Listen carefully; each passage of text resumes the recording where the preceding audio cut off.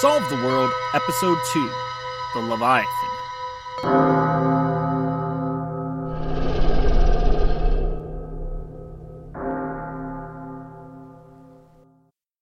Meet Rabbi Itamar Levi, 47 with 2 daughters, ages 9 and 6. Their names are not pertinent, and we need not bother ourselves with learning them. Rabbi Levi, however, shall play for us the role of soothsayer. He is the first of many voices that will influence Jennifer Dash on her quest, and this, her first encounter with him, though she won't yet learn his name, will not be her last. Thus we return to Jennifer Dash at a fast food joint. She buys a salad with chicken and ranch dressing. The cashier asks if she'd like to purchase a Magical Kingdom Unicorn collectible fun bottle which comes with a complimentary twisty straw. Jenn hesitates. She doesn't need anything like that. She doubts it will help her solve the world. Perhaps noticing her hedging, the cashier adds that the bottle can be brought to any location of the joint for a free soda refill until November 1st, when the Magical Kingdom opens their newest attraction. This tips the deal in Jenn's favor. She'll need soda refills in the coming days and weeks, that's for sure. The total for the meal in the Magical Kingdom bottle comes to $11.82 after taxes. Jenn pulls out all $17 from her back pocket, slaps it on the counter, and tells the cashier to keep the change. Jenn sits. Facing her a row away is Itamar Levi with his 2 girls. While Jenn chows down, the 6-year-old stares at her. Why does the little girl stare at her so? The girl promptly responds to Jenn's questioning thought. Daddy, are unicorns real? Jenn sucks at her unicorny twisty straw with short, rapid sucks, suddenly invested in Rabbi Levi's answer. How does one answer that question? Like every other piece of isolated knowledge, Jenn supposes she must treat unicorns just like the cosmonauts and vampires on page 70 of the Macy's catalog.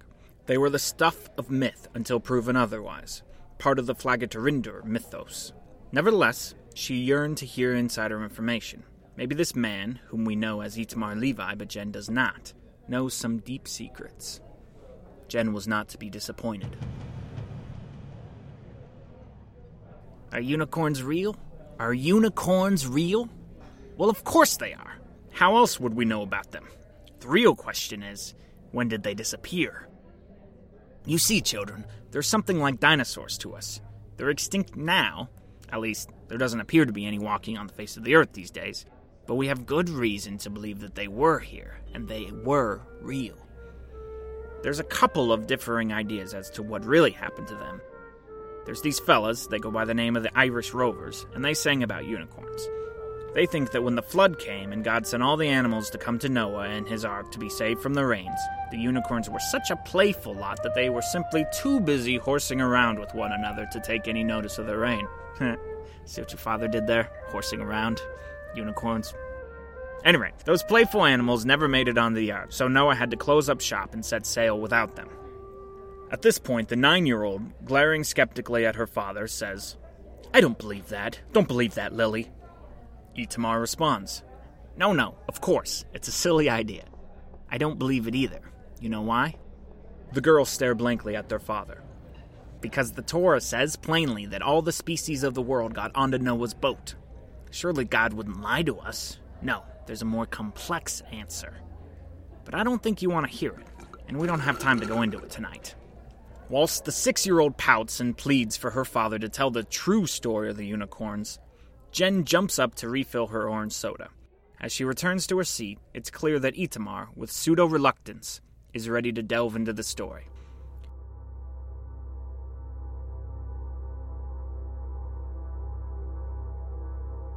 It took God 6 days to create man and all the animals, right? Right.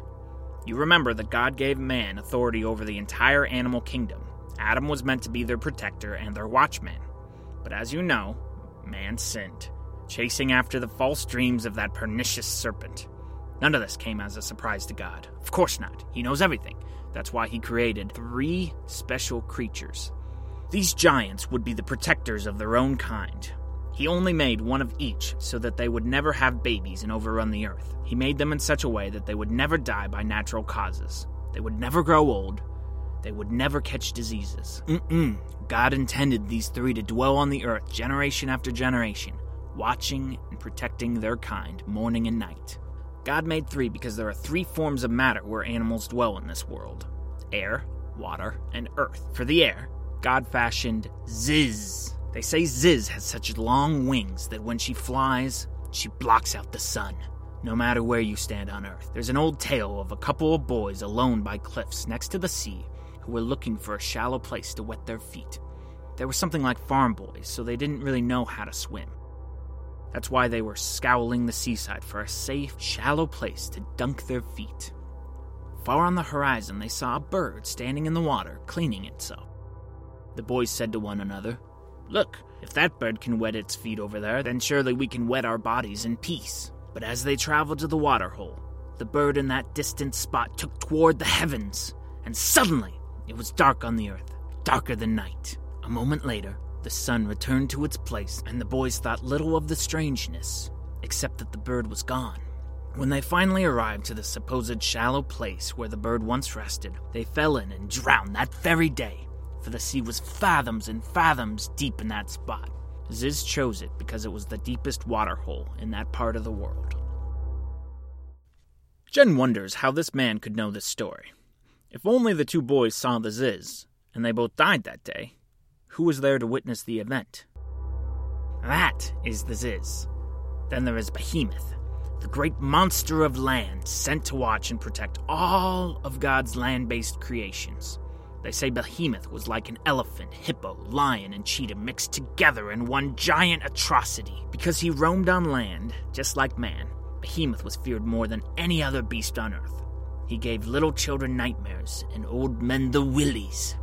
Lastly, for those that dwell in the great oceans and abysses, God made Leviathan. She is some sort of sea monster, known to be able to devour a ship in a single gulp. Leviathan is so mighty that even God himself boasts of her magnificence. It's true. In the book of Job in our Tanakh, you'll find a mighty, terrifying description of the monster of the dark waters. Note: since the description of Leviathan is readily available for reading in the book of Job, chapter 41, verses 1 through 34, I thought it best to go ahead and quote that passage, as it directly relates to Jennifer, despite the fact that Rabbi Levi did not read this passage on the day of this story's telling. And so, I shall quote here from the English Standard Translation. "Can you draw Leviathan with a fishhook or press down his tongue with a cord? Can you put a rope in his nose or pierce his jaw with a hook? Will he make many pleas to you? Will he speak to you soft words? Will he make a covenant with you to take him for your servant forever? Will you play with him as with a bird? Will you put him on a leash for your girls? Will traders bargain over him? Will they divide him up among the merchants? Can you fill his skin with harpoons or his head with fishing spears? Lay your hands on him. Remember the battle. You will not do it again. Behold, the hope of man is false. He is laid low even at the sight of him. No one is so fierce that he dares to stir him up. Who then is he who can stand before me? Who has given to me that I should repay him? Whatever is under the heaven is mine. I will not keep silence concerning his limbs, or his mighty strength, or his goodly frame. Who can strip off his outer garment? Who would come near him with a bridle? Who can open the doors of his face? Around his teeth is terror. His back is made of rows of shields, shut up closely as with a seal. One is so near to another that no air can come between them. They are joined one to another. They clasp each other and cannot be separated. His sneezings flash forth light, and his eyes are like the eyelids of the dawn. Out of his mouth go forth flaming torches. Sparks of fire leap forth. Out of his nostrils comes forth smoke, as from a boiling pot and burning rushes. His breath kindles coals, and a flame comes forth from his mouth. In his neck abides strength, and terror dances before him. The folds of his flesh stick together, firmly cast on him, and immovable. His heart is hard as a stone, hard as the lower millstone. When he raises himself up, the mighty are afraid. At the crashing they are beside themselves. Though the sword reaches him, it does not avail, nor the spear, nor the dart, or the javelin. He counts iron as straw, and bronze as rotten wood. The arrow cannot make him flee, for him sling stones are turned to stubble. Clubs are also counted as stubble. He laughs at the rattle of javelins. His underpants are like sharp potsherds. He spreads himself like a threshing sledge on the mire. He makes the deep boil like a pot. He makes the sea like a pot of ointment. Behind him he leaves a shining wake. One would think the deep to be white-haired. On earth there is not his like, a creature without fear. He sees everything that is high. He is king over all the sons of pride.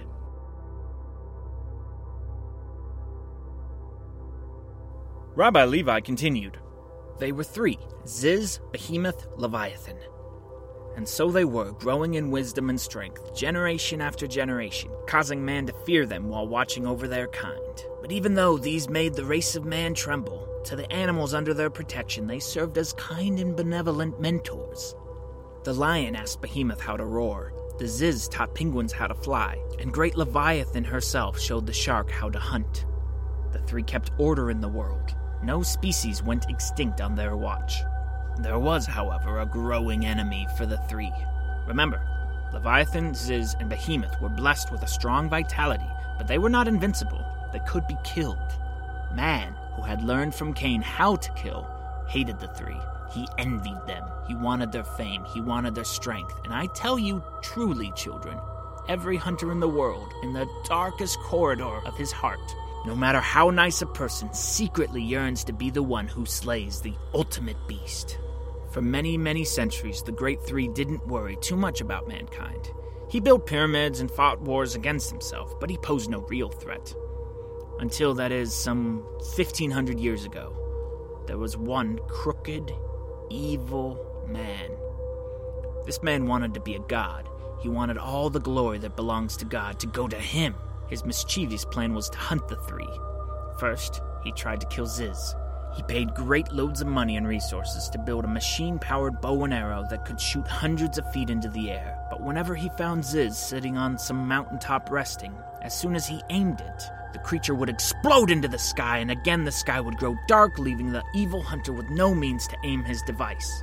Again and again, he fired his arrow blindly, and undoubtedly every time the weapon missed its mark, more often than not ending up breaking through some poor peasant's hay roof. And so the evil man turned his attention to Behemoth.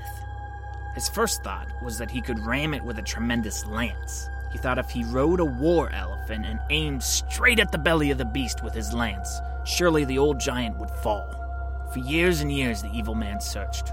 One day, when he finally stumbled upon the monstrosity, his war elephant fainted from the fright at the mere sight of Behemoth. The evil man, being launched off his homemade elephant saddle, thought long and hard about his predicament. Another fall from on top the elephant might end in him being crushed. The risk was too much. He needed another way to kill the beast. Slowly, his mind turned to the great machines of the age. Mankind had not evolved over the generations since creation, but his tools had. That's what separated him from his ancestors, the toys he could leverage to murder. But what sort of machine could he build to take down Behemoth? And that's when it dawned on him. He didn't have to build a new machine. He had already long ago fashioned the perfect weapon. The arrow shooter he had devised for the Ziz would be better suited for Behemoth than it ever was for the terrible bird. And he did find Behemoth years later one day teaching hippos how to run on land. This prideful, selfish man aimed his weapon. Down went Behemoth. Blood everywhere. Rivers of it gushed out of the Titan. The protector of all scurrying beasts, great and small, exhaled her last breath. Even in death, Behemoth was nearly unconquerable, for the evil man had to devise a way to drag Behemoth's body 20 miles to the nearest town to show off his great accomplishment. The trek nearly killed the man, but when he reached the town, the people hailed the evil man as a conqueror king. They lavished upon him prizes of every color, and great men from far-off lands came to pay homage to the evil man's cunning and courage. Even history itself pays its respects to the man, for we have come to know him as Saint George, the Dragon Slayer. The irony, children, is that George never received the peace and happiness that he'd hoped he'd feel after destroying Behemoth. The kids of the day spoke in whispers around George. The bars were filled with babbling drunkards. Women spread rumors. Everyone somehow knew that George was a coward. If he wasn't a coward, then why didn't he use his special hunting skills to take down Ziz and Leviathan? At least, this is what George thought people were saying about him. George, as evil as ever, took all his riches and built for himself the biggest, baddest boat that was ever conceived. Some even say it rivaled the likes of Noah's Ark itself. And remember, he was already an old man when George set sail to take down Leviathan. He and his crew were never seen again. Rumor has it that Leviathan hid himself from George, not out of fear, mind you, but because Leviathan knew that leaving George to endlessly search would do far more damage to him than any swing of Leviathan's tail. Leviathan knew the secret that endless quests don't just lead to physical destruction, but they also grind down your soul into powder. At this moment, the 6-year-old redirects Itamar's attention back to the unicorns. Jenn, too, is thankful to be back on the topic. I was getting there. After Behemoth died, things were bound to change. You see, Leviathan, Ziz, and Behemoth protected normal, everyday animals like lions, tigers, bears, penguins, and mice. Yes, but they also watched over a sacred order. They were also caretakers of God's magical creatures. Pegasi, fairies, mermaids, the ice monsters of the north, Yeti of the eastern hills. All these things were real once upon a time, and the three watched over them all. But now, thanks to St. George, the magical realm in particular was in danger from man. So God intervened. He opened a door. He can do that, you know. Where this door goes, no man knows. He called all his magical creatures to leave this earth and live with him on the other side of the door. He spoke to Leviathan and Ziz to tell all the magical creatures. For the land creatures, since Behemoth no longer roamed, he sent an angel. One by one, all the magical creatures made their way to the sacred door to live with God and escape this earth. In those days, unicorns loved to play most of all with the race of Pegasus. But the Pegasi were called by Ziz to walk through the door, ordered to leave the unicorns behind. They said goodbye to their unicorn friends and said they'd meet again in the kingdom at the edge of time. My daughters, unicorns, unlike their play pals, were not magical. They pretty much were just horses with a horn on top of their heads. Nothing particularly special. Rhinos and narwhals have horns on their heads. We don't call them magical. Unicorns, though, were convinced that they just had to be magical. They had to be. Everyone knew they were the best. They got together and figured out that since Behemoth died, someone must have forgot to give them the message to come to the door. So they found a way to follow their Pegasus friends through the mystical door, never again to be seen by human eyes. After they pranced through, the door sealed up. It sensed that someone entered that wasn't supposed to. That was the sound of the door shrinking into invisibility. The path to it also vanished so that no beast, nor any man, nor anything on earth could discover the door out of time. The age of magic was over. The age to come was to be one of science and reason. Our age. But the pesky unicorns really disrupted this plan. You see, when the unicorns went through the door, it slammed shut, instinctively not wanting to let other non-magical creatures through its portal. That left some magical creatures on the wrong side of the door. You've heard stories of ghosts and strange happenings. These are merely the lost magical creatures of this earth, searching hopelessly for the path that will lead to the hidden door. They are all stuck in an endless quest now, and you remember what an endless quest does to you, right? Jenn answers the question in her head, barely able to keep herself from blurting out, "It grinds your soul into powder!" It grinds your soul into powder. You've heard of the Loch Ness Monster, right? Mm-hmm. Leviathan lives. Growl! The children scream, and Jenn's heart pulses with life and purpose. With one story, this man pulled all supernatural creatures and forces under one idea, one mythos, under one reconcilable history. It dawns on Jenn in a flash. If she can spot a miracle, or any supernatural being in this life, she could, conceivably, collapse all of life's patterns into one story. This is marvelous, Jenn thinks. Jennifer Dash rushes out the door, into the world, focused on a new mission. Forget the mail, or Humpha Leandra. Forget Flagatorindor. Childish things. Jenn has a new mission. She has to get to the sea. She has to find Leviathan. She has to solve the world. All the music and sound effects used in this episode and every other episode of Solve the World are appropriately attributed on our show notes page at dantestack.com. Hi, I'm Elliot, from Melbourne, Australia. I've listened to all 100 episodes of Jenn's story. If the world needs protectors, like Leviathan, then there must be those who are on the opposite end of the spectrum. Villains. Now fully satiated, Jenn returns to the streets of Louisiana, only to encounter her first villain that may destroy Jenn before her adventure is even a day old. That's next time on Solve the World.